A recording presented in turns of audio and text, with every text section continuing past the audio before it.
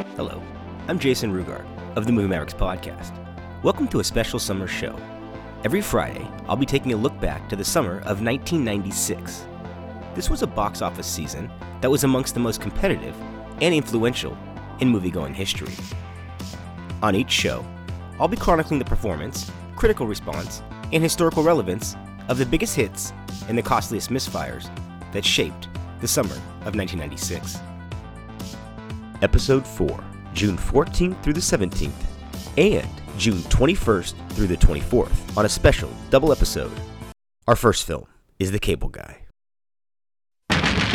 Cable Guy! He's courteous. Is there a problem with your service? He's charming. Can I have your skin? Silence of the lambs. And once you let him into your house, Let's get it on. you'll never get him out of your life. All right already! Jim Carrey, Matthew Broderick, The Cable Guy, Here's a comment card. Please mail it in when I am done. rated PG-13.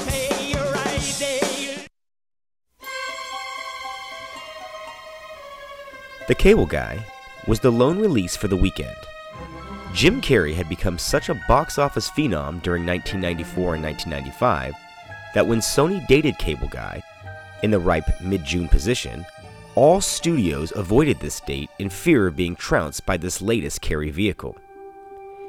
Expectations were obviously sky high for the film after it was reported that Jim Carrey would receive $20 million for starring in the lead role, an industry high that became standard for megastars throughout the years to follow. Some box office forecasters predicted that The Cable Guy had a good shot at becoming the biggest of the summer blockbusters. What audiences and pundits didn't expect was that The Cable Guy would be a darker comedy that showcased Carrey as unhinged and creepy. While the movie opened in the first position with $19 million, $41 million today, and would leg out to $60 million, or around $124 million adjusted, the picture was considered a disappointment. It was the first tarnish on Carrey's record since he took off in February of 1994 with Ace Ventura.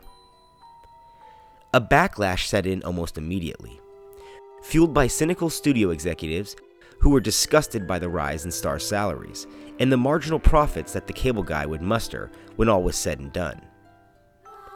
Many people incorrectly believed that the film was a flop. This is simply not true. The film delivered on home video and in ancillary markets. Audiences and critics were divided on the tone and humor. This is evident by the spirited debate between venerable film critics Siskel and Ebert. I'm Gene Siskel of the Chicago Tribune. And I'm Roger Ebert of the Chicago Sun-Times. Jim Carrey is the hottest comedian in the movies right now, and a lot of people are looking forward to big laughs from his new film named The Cable Guy, but boy, are they in for a surprise.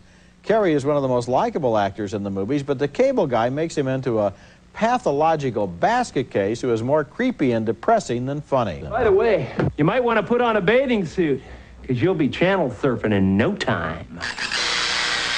Now that's funny, but then Carrey descends steadily into personality hell until The Cable Guy seems less like Ace Ventura than like Rupert Pupkin, the celebrity stalker played by Robert De Niro in The King of Comedy. This is a seriously disturbed human being, and not in the funny ways that Ace Ventura was disturbed.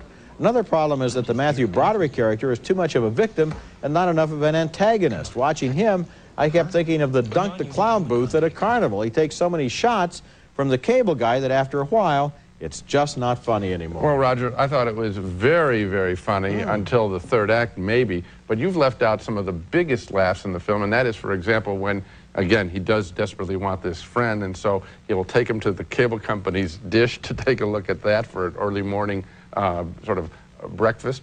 Jim Carrey has the ability to skewer most everything in popular culture just by laughing at it, and I think that there are huge laughs in The Cable Guy. Well, I think the medieval restaurant thing was kind of inspired by Pulp Fiction in a way. It's a twist on that. It had a couple of funny moments in it, but basically what happens is that increasingly throughout the movie, this Cable Guy gets to be more and more and more of an abrasive unhappy element. I don't know whether you can have it both ways. First of all, there are funny elements in Martin Scorsese's King of Comedy. It's a compliment to compare it to that film. Yeah. And the other thing I would say is that we dump on Ace Ventura for being, light as a feather. Well, this film is a little bit more serious, I suppose, and you can't have it both ways. I think this is a very good film, his best since The Mask.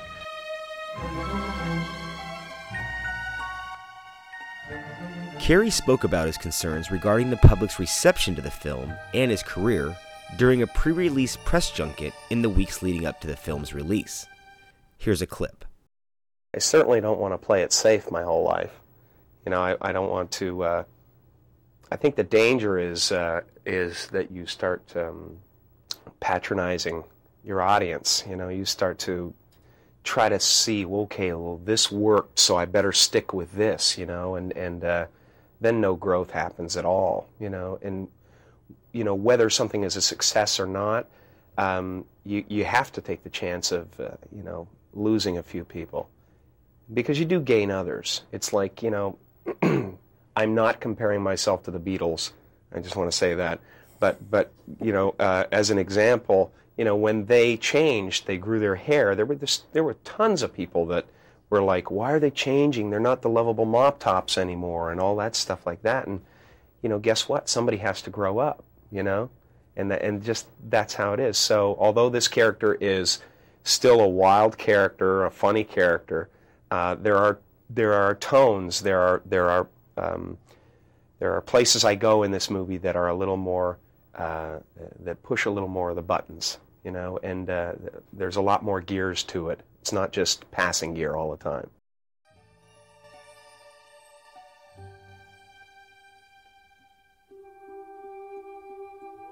The Cable Guy would slip to 4th place in its second weekend, losing nearly 50% of its audience. The movie that was considered a surefire bet to be contender for Box Office King could only muster 4 weeks in the top 10 before falling off the charts and landing on home video in late 1996. 3 years after the film's disappointing theatrical run, Jim Carrey would speak with Charlie Rose about his thoughts on the film and the reaction from general audiences and the critical community. Coming out of those 3 films, which grossed all that money, somebody, your agent, your lawyer says, if you look at how much these films did, you are looking at the first $20 million man. I guess that's something like that happened, right? Sure. For cable. Yes. Yeah. Yeah. It was I guess unprecedented at that time. It was because everybody all of a sudden wanted to be up there with you. Yeah. People like I had A-list actors taking me aside going, what did you do? Thanks for raising the bar, man. Hey, I called my agent the next day. Hey, you did us all a big one. Exactly. There's an amazing story. There's a story in today's LA Times about In fact, it was as if I had gone through the door and taken the flak. I think Tom Hanks said that to me one time. It's just like, anytime you want to go through the door, man.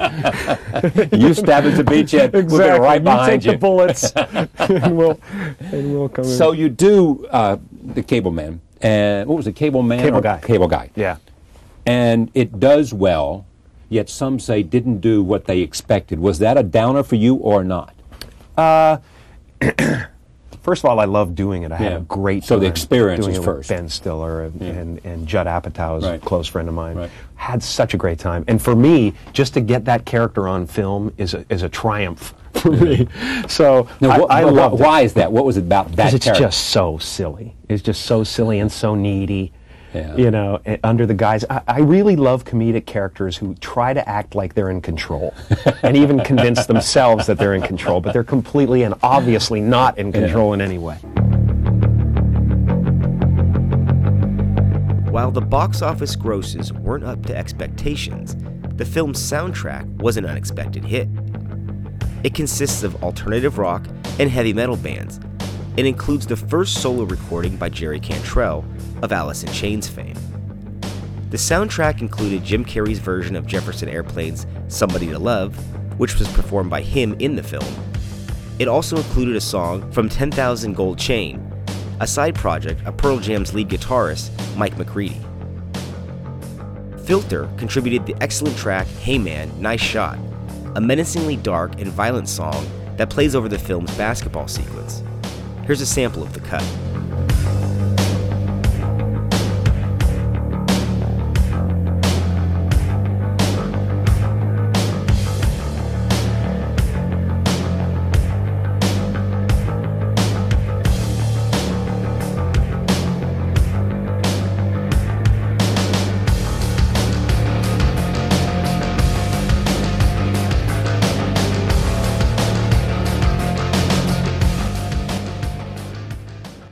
However, it would be the track Standing Outside a Broken Phone Booth with Money in My Hand by one-hit wonder Primitive Radio Gods that reached #1 on the Billboard Alternative Songs chart in 1996.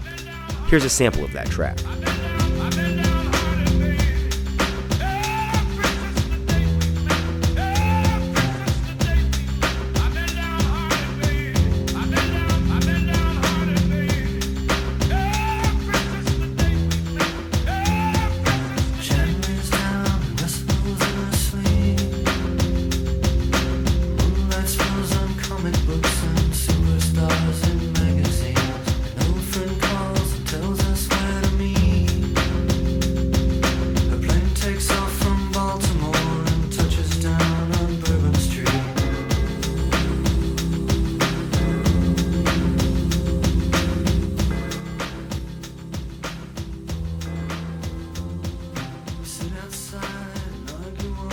During the 2021 Super Bowl, Jim Carrey reprised his role for a Verizon commercial that aired during the big game.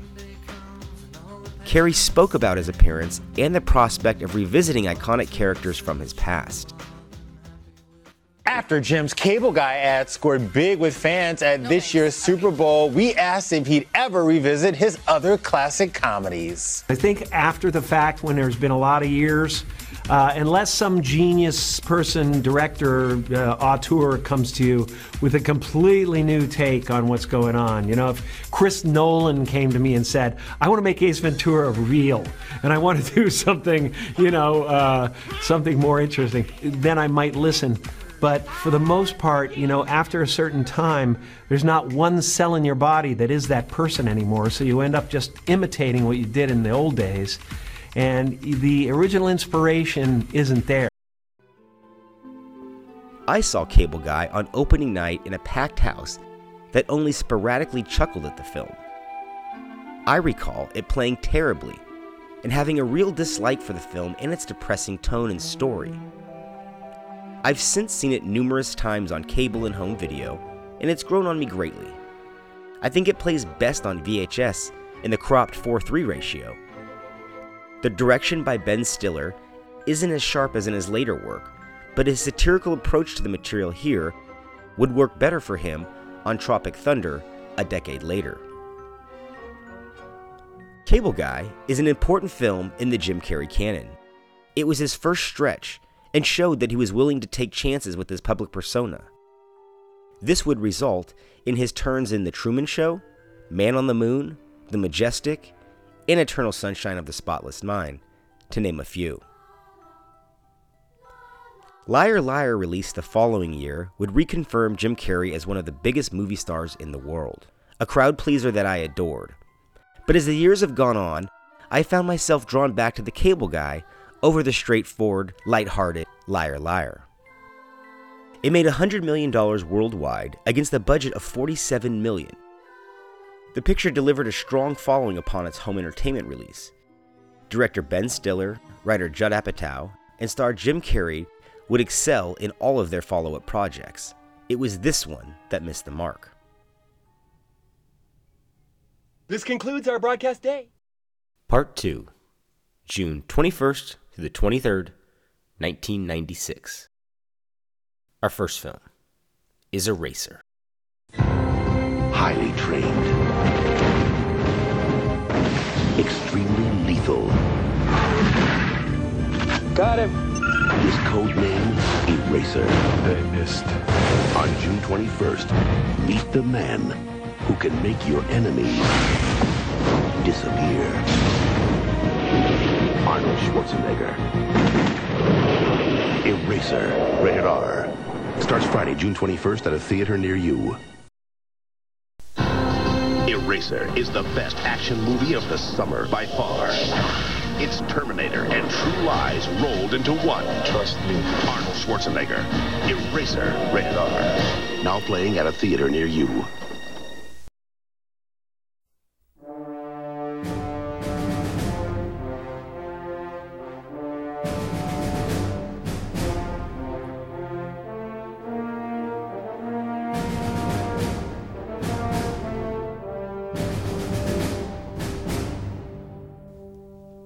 The best thing about summertime movie-going during this era was that every big star had a seasonal offering. Box office titan Arnold Schwarzenegger was back on screens after an 18-month absence with the big-budget, CGI-heavy action thriller, Eraser. Like the previous weekend when Jim Carrey had the field to himself, Schwarzenegger had the weekend of June 21st, 1996, with no competition. Rival studios knew that Arnold's new summertime offering had the potential to suck the air out of the box office. Eraser blasted onto screens with a $24 million opening, or around $50 million today, and would be the Austrian Oak's last solo outing of the decade to cross the $100 million domestic barrier, totaling out at $102 million, or $210 million today. Good enough to rank 6th overall for the summer season. Let's take a moment to unpack those numbers. Eraser, a star-driven action vehicle with no franchise potential and not originating from some highly regarded IP, opened up to $50 million in today's money and legged out to over $200 million. To put it into perspective, these are similar numbers to the latest entry in the Mission Impossible series, 2018's Fallout. However, that is a franchise that originates from a highly regarded IP. I can't think of any other movie star today who could open a non-sequel, original IP flick to over $50 million. This is a testament to the star power of Arnold during the 1990s, and the goodwill he had built up with audiences throughout his early career. Here is Siskel and Ebert giving their take on Schwarzenegger's blockbuster. I'm Roger Ebert of the Chicago Sun-Times. And I'm Gene Siskel of the Chicago Tribune. Our first film is Eraser, and once again Arnold Schwarzenegger presides over a rousing entertainment with cutting-edge special effects and good humor. In his best film, Schwarzenegger includes some outrageous physical stunts. Here's a winner in Eraser. Schwarzenegger fights for his life and then has to jump for his life.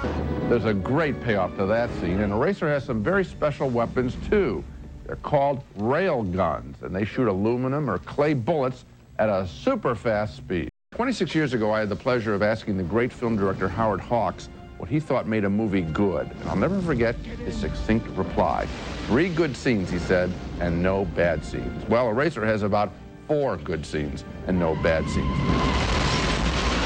It's only a thrill show with some laughs, but those are big thrills and big laughs. Thumbs up for me. Thumbs up for me too, Gina, for the same reasons. It's silly. The story is just about what goes on in the story, right, and it's entertaining. The thing that I like, those rail guns. I love them. I looked them up in the press book. Yes, I did too. It claims in there. Now, the director is serious. He says, oh, these are real. They work on destroyers and battleships. They're huge. Yeah. And they've projected that they can make them as handguns and rifles. Right. Okay, now. It says that those bullets leave the barrel at nearly the speed of light. I know. Now, not possible. What kind of a recoil would that be? Because at one point, Schwarzenegger has one in each hand, including the hand that he had earlier put a nail through. He's a very big man. And yeah, but it goes out at the speed of light. Would that cause a little heating of the muzzle? Possibly. What about the clay bullets? Would they disintegrate at that speed? I know. It's the kind of questions you can't ask about this film. You know why you because can't it's ask too much fun. It's too much fun, and so you have a blast with it. Right. Now, here's another thing on the special effects. Why do Schwarzenegger's movies come up with better weapons than the James Bond films? He does. Consistently comes up with more cutting-edge stuff, more fun. That's why he's the #1 box office star in the world. And here is a clip of Arnold promoting the film on Jay Leno's late-night talk show the night before the film opened to huge box office returns.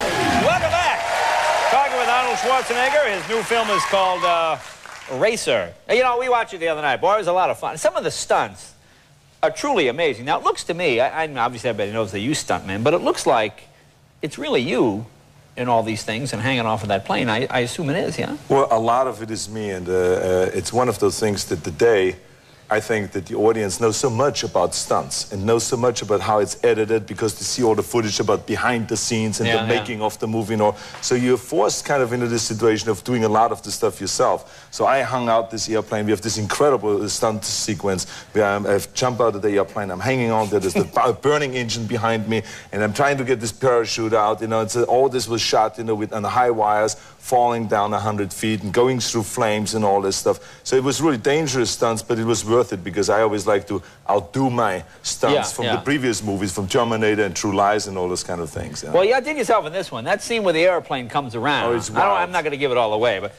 let's take a look at the clip. Here we go. Here's a scene from Eraser. Take a look at this, folks. Sporting big action set pieces, slick one-liners, and heavy CGI, the formula for successful past summertime hits from Arnold, streamlined into a 2-hour package, Eraser was just the type of mindless entertainment that hot weather crowds enjoy. Taking a cue from the excellent chemistry between Tom Arnold and Arnold Schwarzenegger in True Lies, Robert Pastorelli is the comedic sidekick here, and he also displays great chemistry and timing with Arnold. Arnold spoke about his philosophy on competing with himself and other stars, and the heightened expectations from audiences. Well, what motivates you now? It can't possibly be money.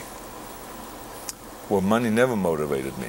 I always felt that if you do a great job with whatever you do, and if you in our business do great movies, and if you're really interested in satisfying the audience and giving them something unique and special always that entertains them, that they will like the movie and will come to the movie. And the more the audience comes to the movie, the more successful you will be at the box office and the more money you will make. But this is like competition for you, though, isn't it? It's like doing bodybuilding. I mean, because you're out there, you want to make the best that you can possibly be, just like you did when you were doing your bodybuilding. It is competition, but in the end, it is a competition against yourself. Because you got to compete against yourself. People, when they hear about an Arnold Schwarzenegger action movie, they expect the top. Because we have created such a high standard with Jim Cameron's movies, with Terminator and True Lies and all this, that now they expect to outdo those movies. So you cannot give them anything less, otherwise they will be disappointed. So for me, the competition is against my own movies. I saw Eraser on opening night in a massive movie house that sat over 500 people, and nearly every seat was sold. I attended with 3 of my best friends, and we loved the movie instantly. I remember this night vividly, as we were stopped on the drive home in a DUI checkpoint. The officer approached our vehicle, saw 4 teenage boys, and suspected we were up to no good. He asked where we were coming from so late, and we told him we had caught the last showing of Eraser. I recall his entire facial expression changing, and he asked us how was it, with genuine interest. We told him our upbeat opinion on the flick, and he said he would also have seen it that evening if he wasn't working.